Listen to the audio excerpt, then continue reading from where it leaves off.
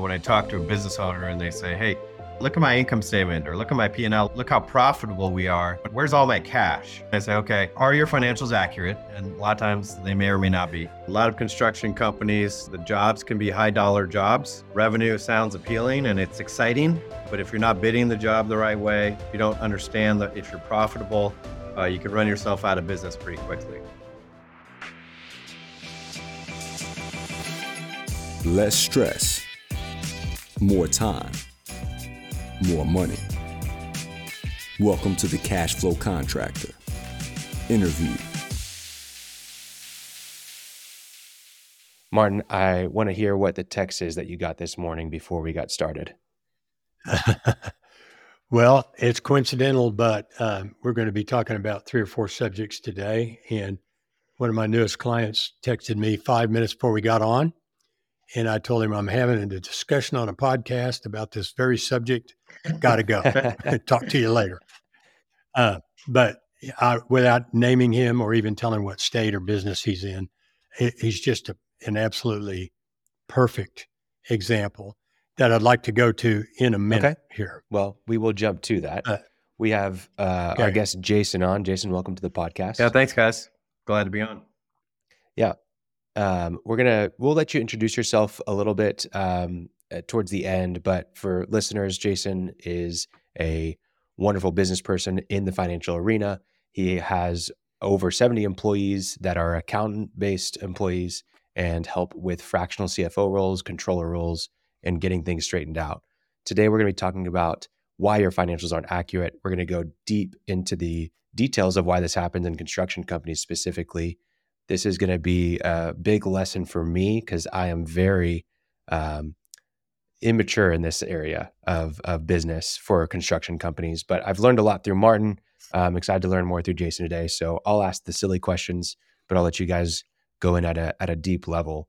Let's just start really fast, Jason. Like, why do financials matter so much to a construction company? Yeah, I mean, well, the obvious point is you have to make sure you're making a profit, right? Construction, a lot of construction companies, the jobs can be high dollar jobs. Revenue sounds appealing and it's exciting, but if you're not bidding the job the right way, if you don't understand that if you're profitable, you can run yourself out of business pretty quickly, right? So that's the highest level. And then obviously breaking down, and probably the discussion that Barton was having with his colleague earlier is how do I have a little bit more visibility? How can I use that information to be able to make decisions as I look forward versus, running by, just the inherent knowledge I've gathered over the last number of years in the industry. And I think a big challenge with owners in this space is that, they grew up in the space, they know how to do the work, they knew how to do to produce a quality, to run a quality project, to produce quality work, but their experience isn't in finance and accounting. And as a business owner, you need to start to learn really all aspects of your business and build that infrastructure to support the growth and the vision that you have for your company. Sounds like I'm hearing Martin. Sounds like we're brethren. Yeah, for sure. Almost. For sure. Yeah, I always say if you don't have good books with which to make decisions, it's kind of like driving forward, looking in the rearview mirror of your car. Yeah. And that's even presuming that you have a rearview mirror. A lot of times. Sometimes the rearview mirror is, cash on hand and then you run out of cash, right? And then all of a sudden it's like, okay, how do I make payroll? Yeah. Right?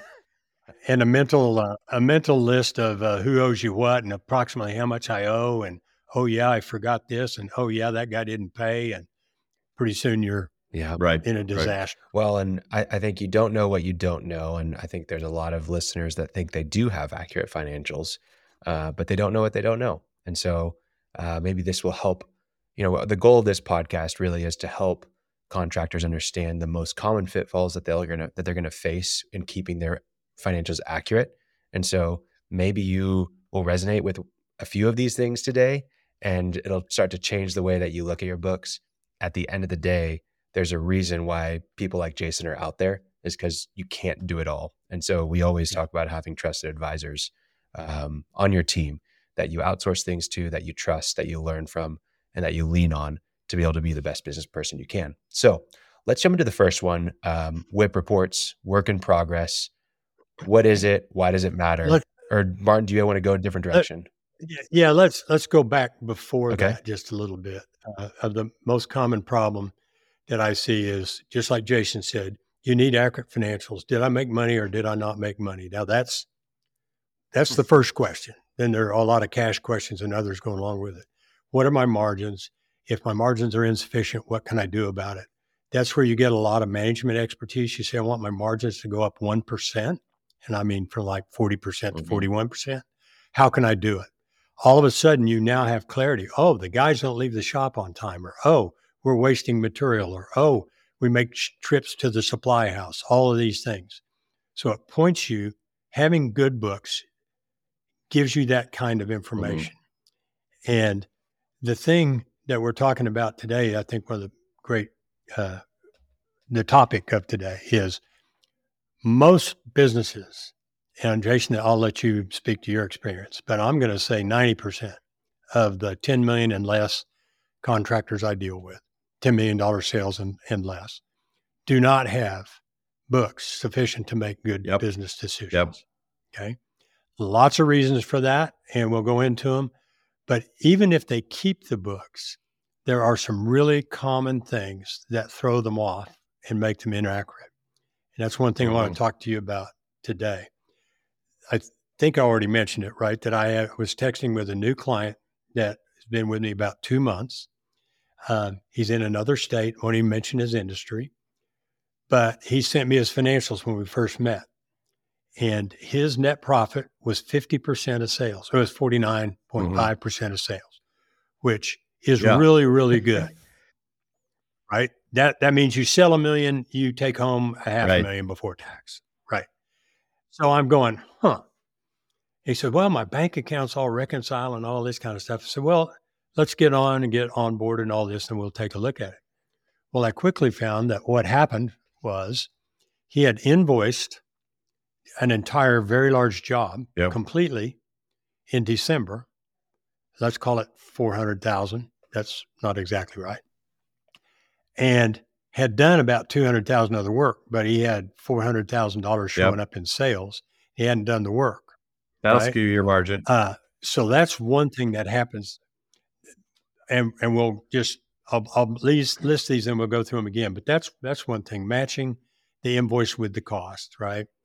Another way of matching comes in is people get deposits, even if it wasn't an invoice. They get a deposit and they put it in the bank and call it sales.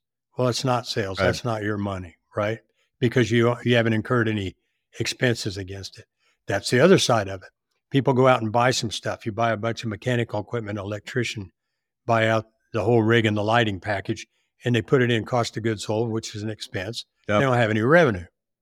So 1 month they've got billing that came in, not billing, but they've got deposits that came in way overshadowed costs. Next month they got a bunch of costs and no revenue. So what I hear all the time is roller coaster profits. Guy looks, he goes, oh man, we made $400,000 last month. And then the next month we're 200,000 down for the year. What's going on? So those being two things: cash deposits, work in process, inventory, and I'm trying to think, cost of goods sold, WIP. So trying to get good books is the issue. And how can we do that? Because it's well beyond most individual business owners figure out. The other challenge too is what you mentioned is your colleague who is showing 50% bottom line. Now they're when they file their taxes, they're paying taxes on that. And so now they're actually paying more taxes than what they should be paying because they're showing more profit than they really have. And so a lot of times, owners, they don't realize, okay, well, hopefully, I'm paying the right amount of taxes, at one point. And so now you're just giving the government more money than you should be. Yeah. If they're paying on the accrual basis.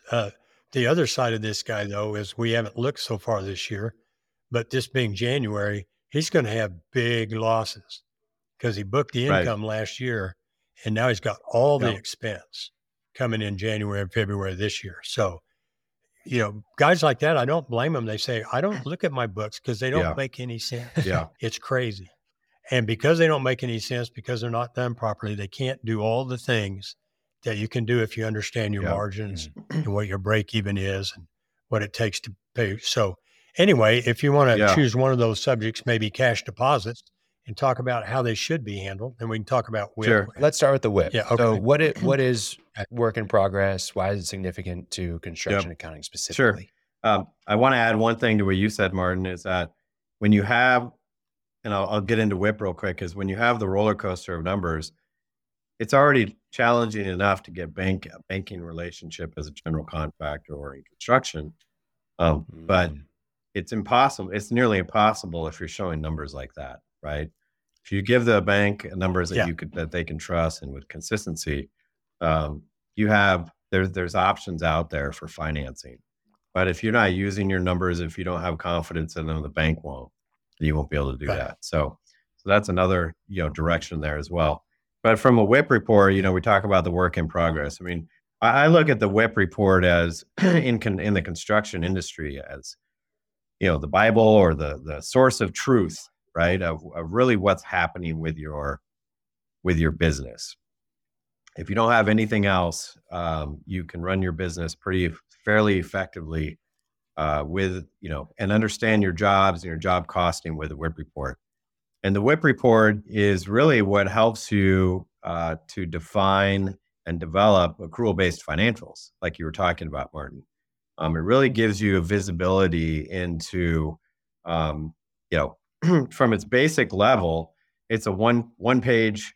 It's got a number of columns going across. You have an understanding of what the original contract value is, and then your costs associated with completing the contract.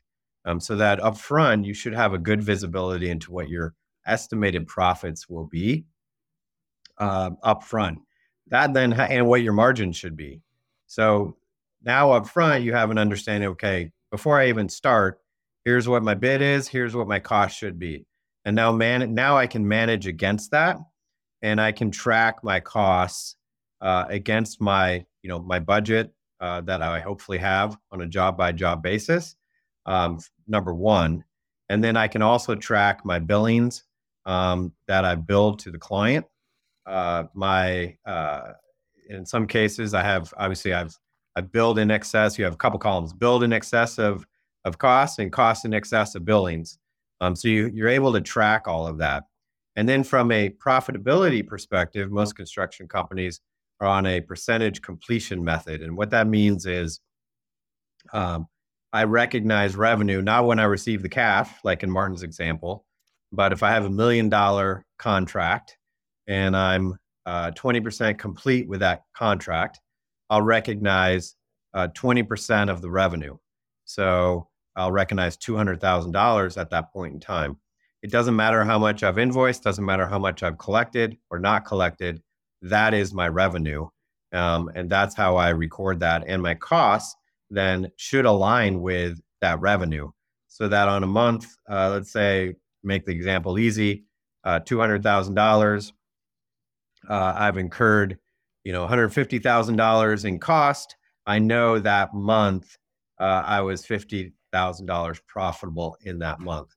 Obviously, things can get a little bit more complex with change orders and those types of things, but it should allow you to manage the cost on your engagement or on your project, so that you can control and see into the future. If you see, okay, hey, this is getting a little bit out of hand, there's some changes going on here, this may impact the profitability of my engagement. What decisions do I need to make to be able to, improve or impact this for the better? But this is, that is the simplest form of, hey, a good contractor is constantly looking at that on at a minimum, probably a weekly basis, saying, okay, where are my jobs moving? How successful are they? Am I maintaining my margins that I expected going into this? And it's a critical tool for all contractors. Yeah, and I think the contrast, I know listeners that I'm thinking of, where would that money be? And the distortion would be, hey, I got paid 20% or I got paid 50%. I took draws and they covered them, and I put it all in income. And then again, on what I spent for labor and materials, I put that all Yeah. in an expense, but they're not correlated Right. with each other. So you don't really know. And yeah, WIP is a critical component that keeps you matched up for a period. What percentage of people that you encounter in contractors keep track of WIP? And Yeah. It's for the smaller contractors, it's challenging because the accounting tools out there, several of the softwares out there, they're not able to effectively, that are being used, don't effectively generate a good WIP report that spits it out, nice and pretty for you. So a lot of contractors, they develop their own through Excel if they can. A lot of contractors that you mentioned in 10 million and under, they don't have that. They're just kind of using the gut check on how jobs are going, right? And you can get away with that if you only have a couple of jobs going, but once you have a handful of jobs and significant volume of jobs, that just can't be done. And to your point, Martin, if you're doing this effectively, it evens out your financial performance over the year, and it creates that consistency so you can truly evaluate the performance of your business instead of that roller coaster of ups and downs based on when you collect the cash, when you make payments, et cetera. And so then you get a true picture. You can understand the trends of your business, where you're at. You mentioned margin before. I love margin and talking about margin and how important that is. 1% margin on a $10 million business, a difference, that is $100,000, right? So 1% margin, if you improve your overall company performance by 1%, that $100,000 drops straight to the bottom line. For a contractor, for a business owner, that goes right in your pocket, right? Or that gives you the ability to reinvest back into the business, hire an additional individual, superintendent, whatever you may want to do. But margin and understanding your margin and having, what is your goal? How do I maximize that is so critical. A lot of times I'll see individuals will say, "Hey, what are your margins?" Well, it's around 40 to 45% or 38 to 35. Well, is it 30 or is it 35? Because that could be a big difference, right? yeah, So I like to get down to yeah. even the percentage point, and sometimes you're even breaking it down even beyond And that. is it? Oh man, we're blood brothers, man. No, the other side of that is, well, first of all, I like to go into the bidding process with every new Mhm. client I have. And a lot of times they don't bid by paying Yeah. attention to margins. They bid some formula they've got, and I use $250 per cubic yard and so much. I go, no, what are Yeah. your costs? And divided by 1 minus your margin, that's your bid, Yeah. unless you can beat it, you can go up. But one of the stats that I throw out all the time, I say the average company, and this is pretty close to average contractor, has a 35% margin, makes 7% to the bottom line. That's real common. If you can improve your margins 1%, you'll increase your net profit Yep. 15%. Exactly. Yep. That's the math, what you just talked about. If you can increase your sales 20% and hold your overhead the same, you'll double Yeah. your net profit. And when guys hear numbers like that, they say, well, wait a minute, I can Yeah. do that. 1%. It's only 1%. No, it's 15% of Yeah. what you made, Yeah. And it's right? also So anyway, but the key though is to be able to understand and be able to ensure you have accuracy in how you're in the numbers in the first place, right? what your real So if margins you're are. looking at your numbers and say, well, Yeah. it's 35%, well, you got to have confidence it is, because now if you're you're making decisions to impact that, you have to be able to track and understand how you're doing that. And that's the Right. critical point. It's so Right. true that profitability is more. I talk to business owners all the time, and they're all revenue, revenue, revenue, and that's great. And a lot of it depends on what your ultimate goals are, how your business might be valued, those types of things. But the key is to run a profitable business if you can as well. And if you can squeak out an additional percentage point in margin, or even more than that, that allows you to reinvest back in the business if you want to. Allows you to take home more cash as a business owner if you want to. It makes a big difference. Yeah. And if you're looking at selling your company and maybe a 4 or 5 multiple, you save $100,000, increase your net. You just added 500,000 to your Yep. net worth. in valuation. Not that simple, but Yeah. that's still the Yeah. way to think about it. So I want to back up a little bit, Martin. So I've never looked at a WIP report myself, right? It doesn't sound too complicated, but it also sounds kind of mysterious. So kind of give me an example, and we'll put one in the show notes. We'll grab one from online and put it in there for people to look at if they haven't seen one. What's a good WIP report look like? What are the numbers you're going to be tracking and seeing? Is it custom? Is it fairly straightforward and standard? Kind of give me the rundown of that. Sure. A basic WIP report. A lot of firms will do it even in Excel if they have to. A good software system will produce that based on the inputs into the system. But a lot of contractors, especially on the smaller end, they don't have the resources to produce, to invest in that level of a system. But in its simplest form, you have on the left side rows, you have your jobs. So you have each job listed on the left side, stacked. And then across the top on the columns, you have, you start with what's our total contract value? What's the revenue we're expecting on this job as a whole? So if it's $1 million job, we're expecting $1 million on this revenue. And then the next line would be, what's our expected cost to incurred to complete this job? So let's say it's 800,000. We're expecting a 20% margin on this job. Let's say, and so then you minus the 2, and you can see your estimated profit. And then, so that's the starting point. From there, then as the job starts, you're tracking your cost to date. And that's why it's so important to be looking at this on a weekly basis versus a monthly basis, depending on how fast the jobs are going. In some cases, need to be looking at this on a daily basis, depending on the type of job that you're incurring. And so you're tracking, and next to that, the total cost to date. So let's say the job's going to be a 10-month process. You're 2 months in, and you're tracking your costs at that point.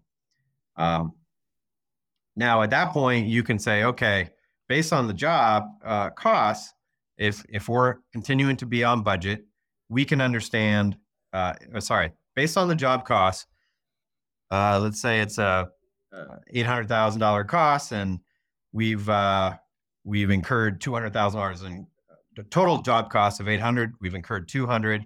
We're about 25% done with the job, assuming that we're still on track, and we feel we're still on track. So now you can understand that based on the profits that we estimated that we were going to make, we can calculate what our profits were, and we can also calculate what our revenue should be at that point in time too. And that is what you see on the far right side of the WIP report is your cost to date, the profit you've earned to date, your percentage completion, and then you're also tracking how much you've billed for the job, and if you've billed more than what you've incurred, or if you are behind and you've incurred costs in excess of what you billed as well. And that basically covers the entire WIP report. And that's why it's so powerful, because you can see what the job should be, what your profit margin should be, and you can see where you are at any point in time. And then you also can see where your billings are on the engagement. Really, the idea of tracking costs sounds pretty daunting. So you're tracking your payroll and you're allocating, if you got 5 jobs going, this crew, these guys were at this job, and you're managing that. Somebody is saying this labor went to this job. That's right. Correct? Yeah. So that's the other challenging part is less sophisticated, smaller firms or contractors or construction firms. It can be more challenging to track time and labor and where the team is to appropriately allocate those costs to specific jobs. So it's important to develop a process to be able to do that. And when you have people that are out in the field, probably less sophisticated than you are, that can be challenging sometimes to get, sometimes you feel like you're herding cats a little bit, but having a good process in place is critical to be able to get that information. Yeah. a couple of things that I've seen it inside of Buildertrend. I personally have never helped anybody set it up in Buildertrend, popular project management software for construction companies. I know it integrates directly with QuickBooks. And so if you are a listener and you're using Buildertrend and you're doing works in progress through Buildertrend with your integration in QuickBooks, we'd love to hear from you and see more and learn more about that. I've also heard about, in kind of doing some research for this episode, Notify. I have no idea if it's quality. They talk a big game and have great testimonials on their website and videos of electricians and stuff talking about things, but they integrate directly with QuickBooks as well and give you kind of a dashboard view and whip reports. And it, for listeners that don't understand how much these things cost, separate from your QuickBooks subscriptions that you pay, Notify, it looks like is around $200 a month roughly, which seems reasonable if you're going to be given really good whip reports. And then Buildertrend, the pricing varies, but I know that you can get in for as little as $100. I'm not sure if that includes the whip reports, but I think on the high end, you're looking at $300-$400. I know Buildertrend also gives you a lot more information than just a whip report. You can actually manage your entire projects, pay your subs, all that kind of stuff through Buildertrend. A little bit of a hard user interface to work with, but it works. So moving on from there, I think the whip reports is great. Dashboard view of exactly what you are looking at on a job and what's real, not just what's in your head, not just what you think is happening or you're assuming is happening, but it's your scorecard on that project. So let's talk about customer cash deposits. This is a big one that you wanted to talk about, Martin. Why don't you give some context for us? Well, it would fit if you're doing WIP and a whole lot of things correctly, it might cover this, but as a separate subject, it happens all the time. People get deposits. It might be 10%, might be 30%, might be $5,000, might be $50,000. And what they do with it is give it to their bookkeeper, who puts it in the bank and maybe writes an invoice and receives it against the invoice and becomes part of sales. And the problem with that is the fact that you received a deposit is not sales. I mean, it's going to turn into sales at the point that you've earned it. So it overstates. It's just further complication. This is all goes together in matching. But I see it all the time. And it's basically what happened with the guy I was talking about earlier, who made 49% to the bottom line. He just got deposits, right? Put them in sales. Woohoo! Had a great year. Well, he's not going to be happy next year unless he repeats it at a higher level. So, where should deposits? So I mean, you're exactly right, Martin. That if you're producing a good WIP report, it should flesh this out from a job profitability perspective. But deposits are basically a liability because you haven't earned that cash yet. So it's not appropriate to be calling that revenue until you've really earned that by performing the job. And so the deposit will be earned when the job is done. It depends on how you bill. Maybe earned up front, maybe the deposit, maybe at the end, there's some deposit that you have to return at some point. But the deposit initially goes on the balance sheet. And I know the balance sheet can be a scary thing, but what I will say is that if the balance sheet is not accurate, your profit and loss or your income statement is not accurate. And those two things go hand in hand. So if you're just looking at your income statement and saying, "Hey, look at here's my numbers," and you say, "Well, I don't know how the balance sheet works. I don't understand that." There's big risk that again, your income statement may not be accurate. To Martin's point, as an example, if you put deposits in revenue, your revenue is overstated, and deposits really should be on the balance sheet as a liability to the company because you haven't earned that yet. And that's the biggest point is revenue should be what you've earned and done the work on and completed. And the cost of performing that work should both be recorded in the same period, so in the same month. And if you're doing that consistently, you have consistency across the months of the business and the years of the business. You can see trends. You can see what your margins are. You can start to make decisions to improve those margins. And then when you have discussions with a third party, not only somebody like Martin, but a third party like a potential new investor or partner or a banking relationship, A bonding bonding company. company. I was going to Um, say that. what's the Bonding first company, thing that absolutely. all of those individuals are going to ask for? Let me see your financials, right? And if you're hitting print on QuickBooks and you're sending that out, you're giving them, that's the story you're giving them. So it's better to control the story, make sure you have good information, make sure it's credible, make sure it's in a good format that tells the right story of the business and makes you look credible at the same time. And that in and of itself, and having that knowledge base and be able to speak to financials, it's amazing how much easier it is to get capital in that situation versus I'm trying to get financing of some level or the bonding company, and I have a bookkeeper. You go, here, talk to my bookkeeper. They'll help you. 9 times out of 10, you're not going to get the result you need or want. Right. And I want to go through a really quick scenario of the cash deposits. Like, let's just play it out, right? So let's say we are a home builder and we think that it's going to take us 7 months, or maybe let's use the easier number, 6 months to finish building this custom home. And we get a cash deposit for 50% upfront. What's the best way to handle that? Yep. So you take that, you put the money in the bank, which is great. But you also have to understand that's not my money. So the first thing is there's a couple of things. One, you have to be able to manage your cash effectively. If you say, hey, I got extra cash, I'm going to bonus everybody out, or I'm going to take some and buy a new car or something like that. Well, you're setting yourself up for trouble later because you have to use that cash to perform on the job, right? So cash management is the number one. That's number one critical component there. The second is you take that money, you put it in the bank, and you put it on the balance sheet as a customer deposit liability. So your income statement is still all zeros. There's no revenue, there's no expenses yet, assuming that you have nothing else going on in your business.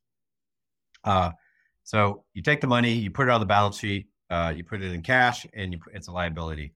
Now, the first month when I start working on the engagement, I may be able to apply some of that deposit and move that from the liability over to revenue based on the amount of work I've performed. Sorry, go ahead, Bert. Yeah. The WIP Right. report. Yeah.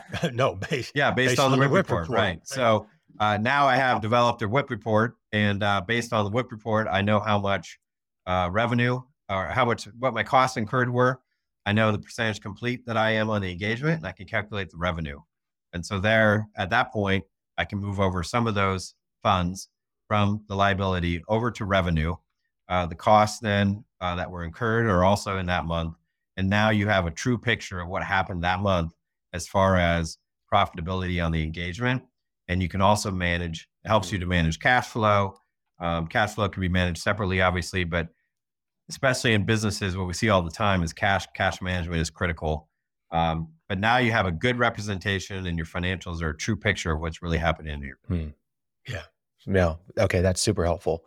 And then when is it, how does it change as I finish the job? Anything need to be changed as we finish out and close out the project? So when you close out the project, obviously you need to make sure if you have any excess deposit, it gets returned or paid back. That does not impact your profitability on the job. That's just simply returning a deposit, right? So it's not an expense to the company. You've already recorded all the expenses associated with the job. Sometimes there may be some true ups.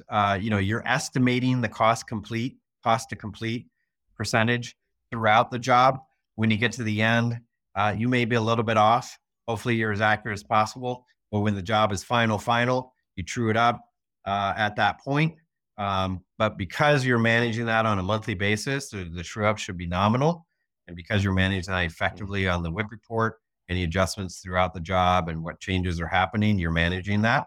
And so you true up the job, you make sure that your invoicing is set up appropriately, that you've invoiced for any amounts that are left over, or if you've received any cash in advance or in excess of what the job costs or job revenue should be, you have to pay that back. But none of that really impacts or should impact the income statement, right? So that's all kind of on the side. That's all part of the balance sheet. The income and the profitability and the cost of the job are very consistent month over month based on what you see happening. And the flow of cash has no impact on the revenue and the expenses of the job. Gotcha. Okay. And one last thing on this, and Martin, I know you wanted to say something, but effective strategies to like manage cash better in these situations when you get a cash deposit. I'm very unfamiliar here. So like things that come to my mind are just having an income account that is for deposits at your bank, where deposits just go in there first and they don't go into your actual just checking account where you see this big number and you think we can, well, we can use it. And then slowly moving it from that deposits account as needed over to my checking or expense account, whatever you have. But any other strategies that maybe that's a terrible idea? Anything that you've seen work for people? I'll start, and then Martin, I want to hear your thoughts too. Yeah, I think you can certainly do that. I think that if you're closing your books every month, if you're managing your financials in an appropriate way, you shouldn't have to set up a separate account to be able to track that. So if you have good financials that you can trust and you have visibility, you have a good understanding of where your business is at that point in time. So that's the first item. The second is managing cash flow, and cash flow forecasting is done outside of your basic financial statements. So you have your balance sheet and your income statement, what we talked about, but we have to be able to look into the future and understand what are our cash flows of our business. There's some cash flow tools out there. Most companies, especially in the smaller industry, will do it in Excel. I'd be happy to provide you with just a standard template that you can pass on to your listeners. But the idea is to be able to see at a minimum 3 months in advance. We call it a 13-week cash flow. Beyond that, you're starting to guess a little bit, and you're not quite sure kind of how things are going to pan out. But if you're updating your cash flow forecast every week, and you're always looking forward 13 weeks or 1/4 of the year, basically, then you should have enough visibility to react to what changes may be happening in your business. And so those things need to be taken into consideration. You received a customer deposit. Okay, well, we have that.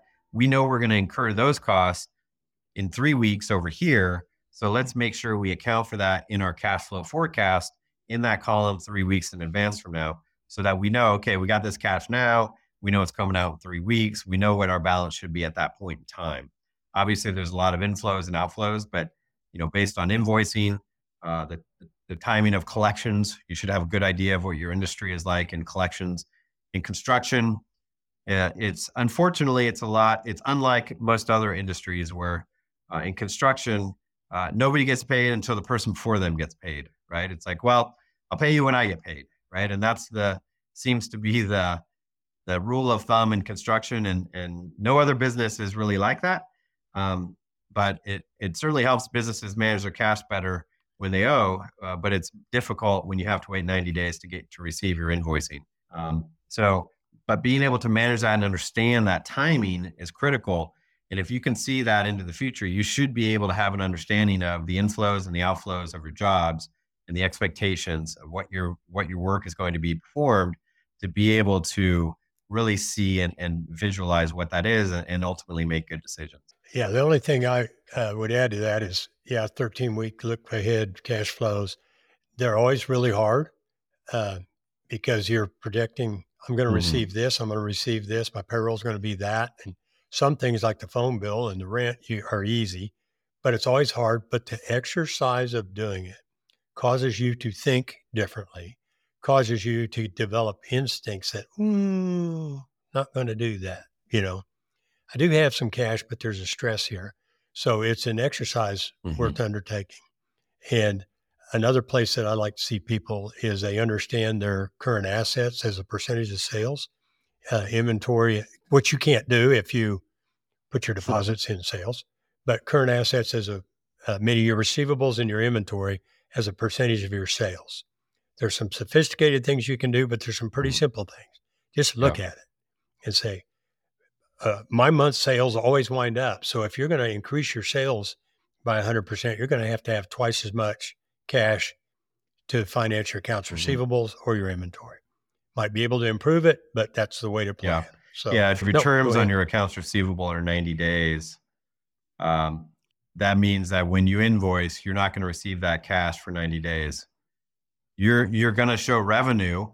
But to Martin's point, as you grow your business, you have to be able to fund that growth. And so understanding the collection process and understanding how to fund that growth. A lot of companies, that's their biggest challenge when they grow is running out of cash, because it's all hung up in AR or inventory, as Martin mentioned. It's not in cash. Even though you're experiencing a lot of success and growth, you're in a cash crunch, and that's where having good financials in it, and you are growing, you have opportunities, even through banking relationships, through outside parties. If you have good financials, you can show that trend of growth, much more likely to get that outside financing to help you finance that growth if you need it. That being said, if you manage your finances effectively, you can you can get pretty far without outside financing as well. Yeah. I want to say one thing real quickly. Statement of cash flows is an obscure report. Most people have never heard of it. Once you get that and take a little, I've got a whole section on it in my book, hopefully makes it easy to understand. Once you have that, it tells you exactly where every penny of your cash went. And once you know that, you can do something about it. And I want to make sure that we're not confusing. Important. A statement of cash flow and a cash flow forecast are two different things. Statement of cash flow tells you where your cash went historically. And a cash forecast is looking into the future.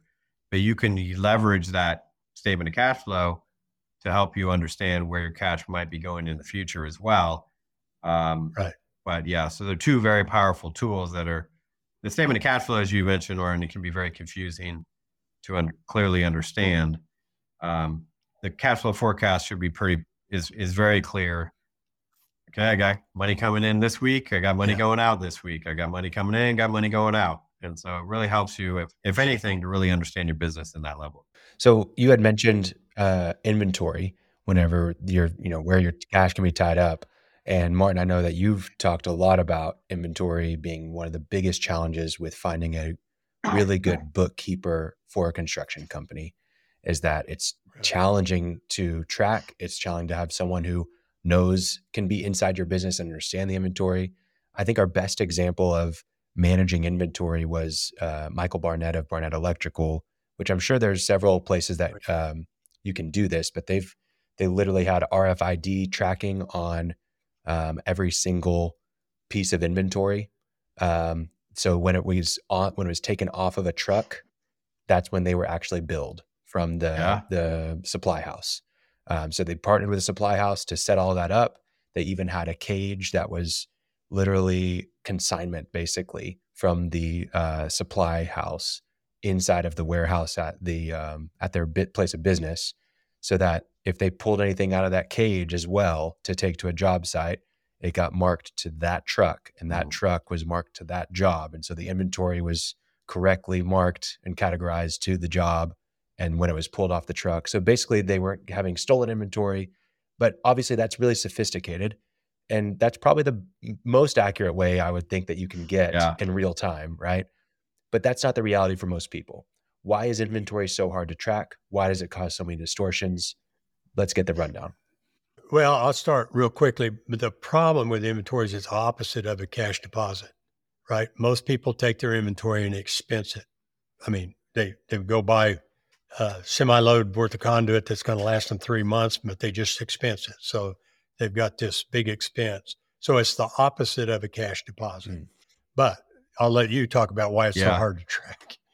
Because somebody's got to bring it in and somebody's got to check it out, and it's just hard to do. So there's that piece. And what I always say as well, when I talk to a business owner and they say, hey, look at my income statement, or look at my P&L, look how profitable we are, but I have where's all my cash, right? And I do two things. One, I say, okay, are your financials accurate? Okay. And a lot of times they may or may not be, but let's assume they are accurate. and they say, look at how profitable I am. Where's all my cash? And then I look at their AR and I look at their inventory. And I say, okay, well, your AR is 90 to 120 days, meaning you're not collecting. So that is part of your cash. And the other is you have 5 months of inventory on your shelves. So you got your cash is on your shelves, right? Your cash is sitting there in your warehouse, but you can't spend that cash because it's being used. It's assigned to jobs, let's say. So managing inventory and the flow through of inventory is critical from a cash management perspective, so that you're not basically, so you're not spending, so you have cash flexibility. And so being able to have some level of a tracking component, like your colleague or that you mentioned, Khalil, that's amazing. When I hear that, I mean, I get excited about that, right? I mean, they're tracking it. When they need it, they grab it. They have a process where their supplier actually puts them in consignment in their warehouse. I mean, that's fantastic, right? So they don't even have to take ownership until they take it out of the cage. And so something like QuickBooks is not going to allow you to really effectively track inventory. There are inventory management tools. There are, some of the tools I think that you mentioned may have that capability as well, Khalil. Sometimes when the other challenge is you get so many different softwares and tools and components that are all trying to tie into each other that it gets impossible to keep them all together. And so you start bolting on a bunch of stuff, and then a few months later, your team is back to using Excel, right? And no one's using the system. And so I would say managing inventory to the minimum levels to allow you to be effective, but still to be flexible is critical. That helps you to manage your cash flows. The other, as Martin mentioned, from a financial statement presentation perspective, is the inventory should not be expensed. It should go back on the balance sheet, like we talked about deposits. It's an asset. You own it. It's an asset. It should not be expensed on your income statement until you actually use it on a job.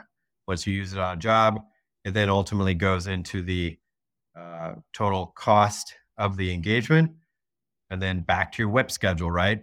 Now we're 40% complete. Okay, now we can cost X amount, 40% of the contract price we can now record as revenue.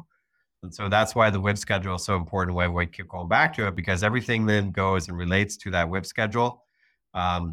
And if you are even doing a WIP schedule and you're buying inventory and it's for 5 months and you expense all of it, well, you have an inaccurate representation of percentage of completion. And so your financials are misstated as a result. Yeah. Martin, where do you see people normally coming in here, and how do you resolve these inventory distortions? Well, let me jump to Michael Barnett, who has the RFIDs. When I first met him, and he's on our podcast, so he doesn't mind I say this, he runs a multi-million-dollar electrical contracting business. And I first met him, I said, do you have inventory? And he said, no. I said, okay, let's see the shop. So we went out to his 8,000 square foot shop, and it was floor to ceiling inventory. I said, what's this? He said, well, that's stuff we bought. Well, 150,000 or something like that. So, no idea where they stood. Where do I see people? This is why we're talking to Jason. Okay. Number one, here's my principle. Good books accurately reflected that show you margins and other information, an accurate balance sheet, enable you, Mr. Business, Mrs. Business Owner, to make good decisions about managing your business. Without them, you do not have the information to make good decisions. So it's critical. Number two, from having listened to this, it's complicated. Okay. I love this stuff. I bet Jason does too. And to me, I'm going, oh, come on, man. It's easy. Just take it out of there. That's an expense. Put it over here on an asset and we'll expense it. And then I have to know the QuickBooks clicks to do that, or whatever software I'm using, not just the principle. I need to be able to do it. So it's really hard. And what happens is mostly it doesn't get done. And therefore, we go to the third leg of what I'm talking about. Critical, hard, get somebody who's capable to do it for you. Because you cannot, I'm going to say this blanket, you cannot thrive in business, especially something like contracting, thrive without good books. And so that's kind of the logical, you get somebody, Jason's not the only guy in the world who does this, but you get somebody who can keep it for you and present it to you in a way that you can use it to make decisions. I'm going to add on to that too. It's thrive and grow, right? I mean, business owners and entrepreneurs, they get into a business because they want to grow and they have a goal of growing. Maybe they want to exit or sell, or, they want it to be successful. And I see a lot of times companies, they can get to a certain point managing it without, understanding financial aspects of the business very well. But there always comes a point where you get stuck.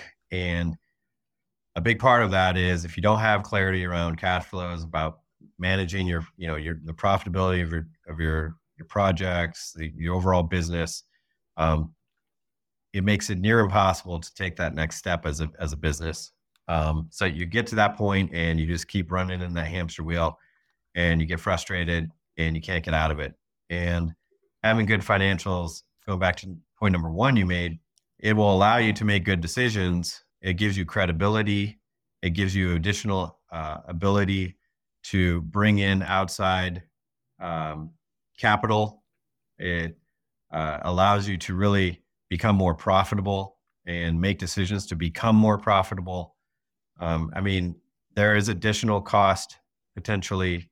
A lot of times you have to, and I talk to our clients all the time about this, is if you want to grow, you have to build the infrastructure in your business to support that growth. And so what you had as a $5 million company, you probably can't have as a $10 million or a $20 million or $30 million company.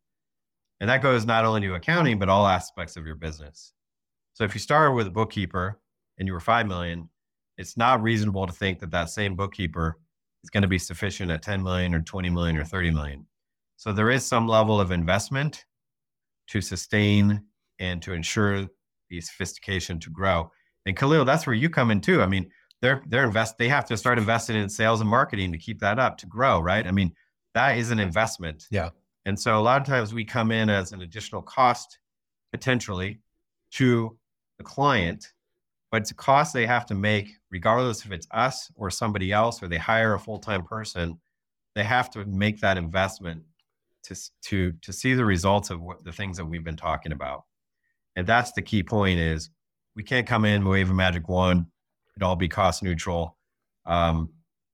Replace a low-level bookkeeper and get all this great and fun, fancy and exciting stuff for free. But we can work with you to, as we mentioned, 1% on $10 million is $100,000, right?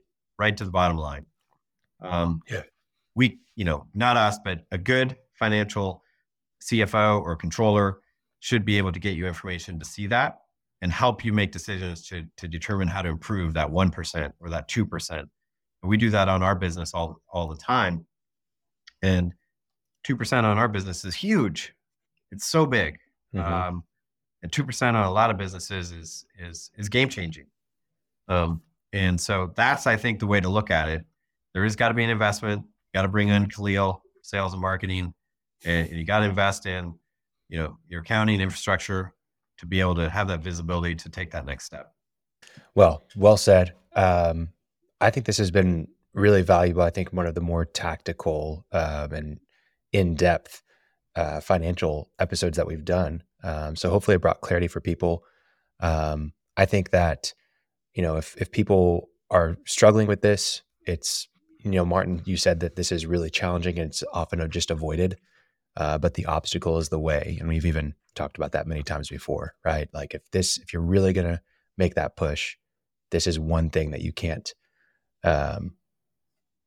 skimp on. So, Jason, how can people get in touch with you? We'll put stuff in the show notes, but sure. What can they do to get in touch? Yeah, our website is signatureanalytics.com. We, if you go to our list of some core industries, construction is one of them. So that is a core industry that we focus on quite a bit. among others, obviously, but that's really a core. So you can click on that and get some more information there. I'm always happy if you want to reach out to me directly. My email is letter J, Kruger, Kruger, at signatureanalytics.com. And our website is signatureanalytics.com. I think I forgot to mention. And honestly, I like to talk to business owners and people that, and get to know you. And if anyone has any questions, and if I don't know it or we don't know it, I probably know someone who does and can point you in the right direction. So I'm happy to, if anyone wants to call me directly too, 858-228-5643. And I just like to get to know business owners and see if I can help them in any way. Excellent. Fantastic. Well, thank you so much for being on, Jason. And maybe we'll stay in touch and have you on another time. Sounds great. Thanks, guys. Absolutely. Take care. Thanks for listening to The Cashflow Contractor. Check out our website in the show notes or visit thecashflowcontractor.com.